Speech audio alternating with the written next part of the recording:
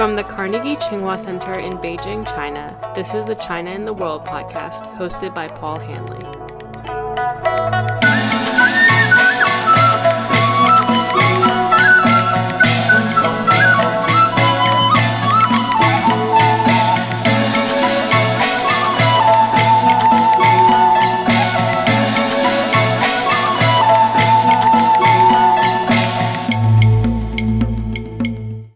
I'm here with my Carnegie colleague, Doug Paul, Vice President of Studies at the Carnegie Endowment for International Peace, who's in town this week to participate in the third annual Carnegie Global Dialogue. Doug previously served as the Director of the American Institute in Taiwan from 2002 to 2006. Doug also served on the National Security Council staffs of President Reagan and George H.W. Bush as Director of Asian Affairs, and then as Senior Director and Special Assistant to the President for Asian Affairs. Most importantly, he was the source of inspiration on the Carnegie side for the Carnegie Tsinghua Partnership and the Carnegie Tsinghua Center. Doug, we thank you for joining us today, and thank you for joining the Carnegie Global Dialogue this week in Beijing. Well, thank you. It's great to be back here and to have a chance to, in this interesting time in China, catch up with how our colleagues from the Chinese government and academic world are thinking during the time of the two meetings here in Beijing of its top leadership. Absolutely. To begin with, I want to step back and ask you, if you would, to talk about the macro international environment that's informing the current discussion on U.S. foreign policy and how Asia fits into that picture. How can we understand what we're seeing now, for example, in the U.S. presidential elections with the rise of candidates like Trump and Bernie Sanders? Well, you can understand that the American people are anxious, worried, uncertain, because so many of the things that we've taken to be certainties in the world are no longer with us. If you look at NATO and the European Union, it's under assault from the West with the possibility of British exit from the European Union in a referendum this spring. In the South, it's under assault from the biggest migration since the end of World War II of people from Syria, North Africa, and Sub-Saharan Africa. And from the East, in what I would call the mismanagement of relations with Putin and Putin's quite nationalist response to that, which suggests that we're looking at a decade and more of unsettled relations between Europe and the United States and Russia, with high costs involved in military preparations and the like. And that's just the calm, prosperous European scene, let alone the Middle East, where we've got, I would say, initiatives of the United States in 13 nations of the Middle East, of which 11 could be pronounced failures at this point, whether it's troubles in Iraq, the ISIS, ongoing difficulties with Egypt, Tunisia's not making progress like we'd hoped, Libya descending, perhaps becoming more and more controlled by ISIS in its current period of chaos. In this context, Asia actually looks a little bit calm. We've got prosperous economies, mostly they're growing. Nobody's in recession, although that can change. And we haven't yet entered a period of major military competition in the region, although that sort of lurks out there. So when the American voters are looking at the world, they see a period where they, I think, can fairly conclude that President Obama has had a weak second term. Things have not gone better under his term in the international scene. This didn't seem to matter with voters until August 2013. In fact, there was a growing sense that the U.S. should pull back from its overseas commitments in line with where Obama was taking the government. Mm-hmm. But with an amazing effect on public opinion, the ISIS people killed 2 Americans, beheaded 2 American prisoners.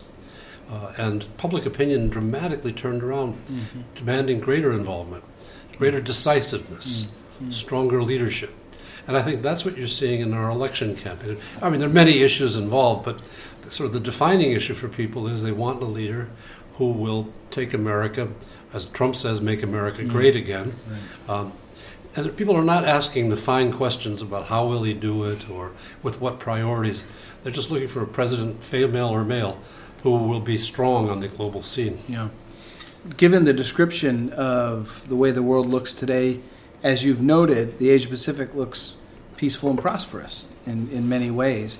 But it's a dynamic region, and as you said this morning in the roundtable, the unipolar moment for America and the Asia-Pacific region is fading, and competition is returning.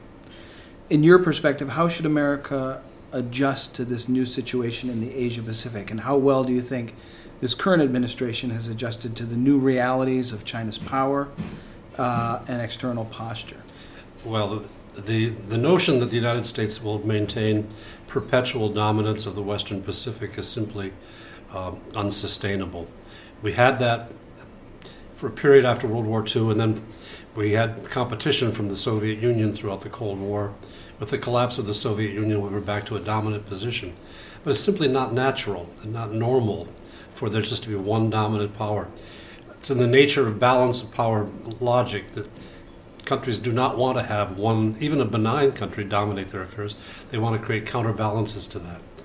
Well, in the case of China, the success of integrating China into the outside world has also bred the success of China's economic modernization, and with that, the concomitant modernization of their defense capabilities and the growth of their interests outside China, in the immediate periphery of China, and even farther afield in Africa, Latin America, elsewhere now.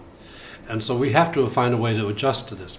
We're going to continue to protect our interests in the Asia-Pacific region. We're not going to abandon it, but we can't stifle China's normal growth of its capabilities.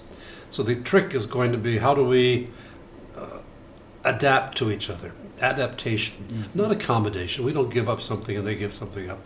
We just don't take the competition to the point where it begins to sacrifice the economic benefits and takes us down the path of arms competitions that do the peoples of all our countries no good. One of the major issues, I suspect, with this new, whoever becomes president in 2017, as I said at the outset, you served for 4 years as the American representative in Taiwan in the first 4 years of the Bush administration. And besides the impending U.S. presidential political transition, there's another leadership transition underway there in Taiwan. In January, the DPP candidate Tsai Ing-wen beat her opponents by double-digit margins, and the party now has been swept by the DPP and the LY. Tsai's baseline position on cross-strait ties, she says, is to seek to maintain the status quo.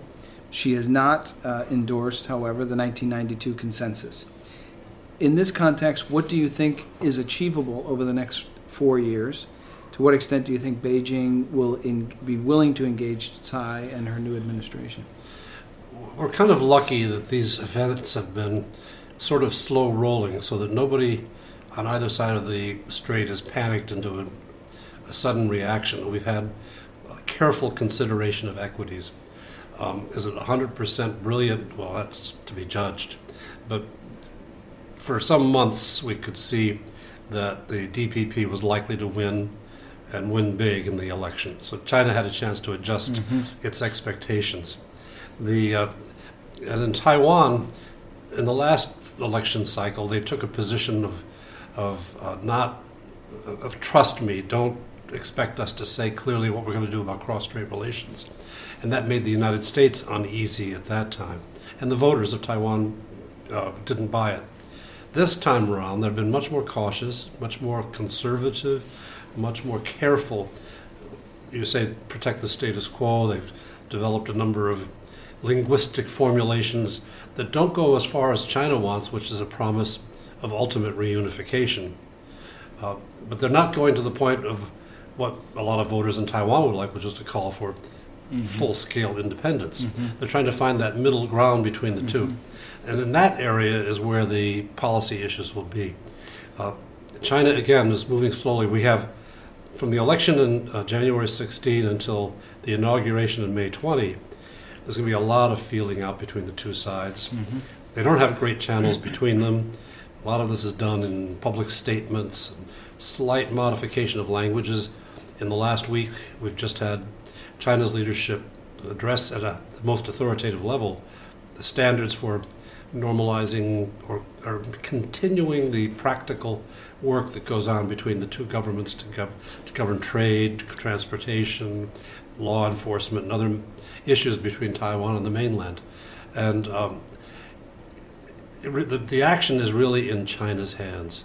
China will decide whether what the new president-elect Tsai offers is good enough to keep work going forward, or will try to send a message that no matter if we think it's good enough or almost good enough, we still want more. Mm-hmm.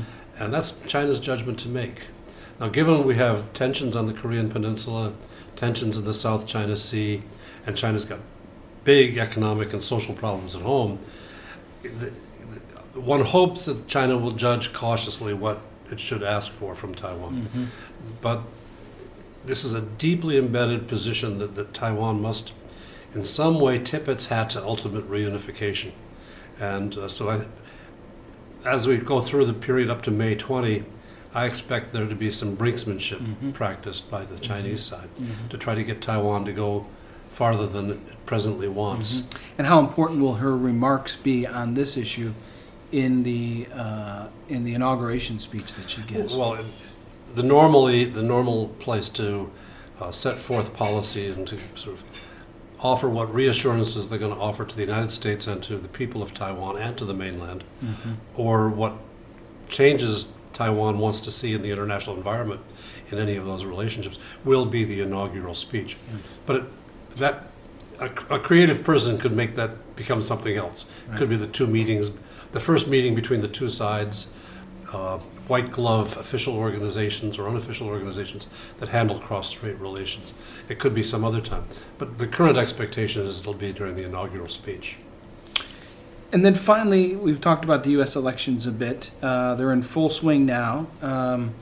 You and I had proposed in an article back in 2012, just after President Obama was reelected. Actually written well before he was elected. Before he was elected, published after he was elected, that the U.S. and China, the leaders should set time aside to meet regularly outside of Washington for blue sky discussions on critical questions in the relationship. The leaders have done that first at Sunnylands in 2013 and then again at Yintai on the margins of APEC. And then at the Blair House, again, with the state visit in Washington, D.C. in September this past year. At this transition point, what would your advice be for the next president? Are there any new approaches that you would suggest given recent developments or developments over the last several years? Well, when we wrote that article, it was about Obama's second term. So we were already in our main channels. The question is the new president of China coming in and trying to get him into a blue sky discussion. We're going to be the change artists this time in the United States. Yeah. And I would under no circumstances advocate an early meeting between our new president and the president of China, because it's going to take 6 to 9 months to get the administration staffed down to the really working policy levels. Congress has been moving with every new transition more slowly on confirmations. I hope it changes, but I don't expect so.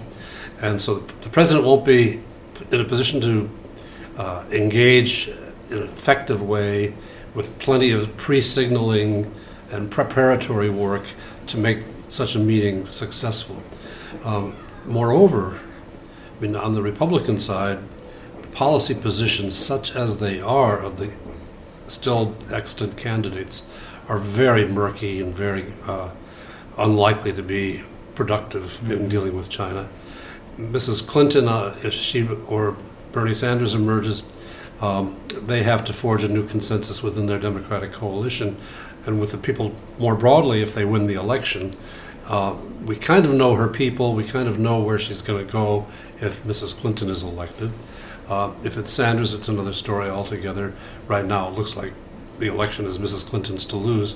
So more likely than not, we would have a familiar set of figures with broadly understanding the parameters of what you can do and not do successfully with China, and so less of an abrupt break between the two administrations.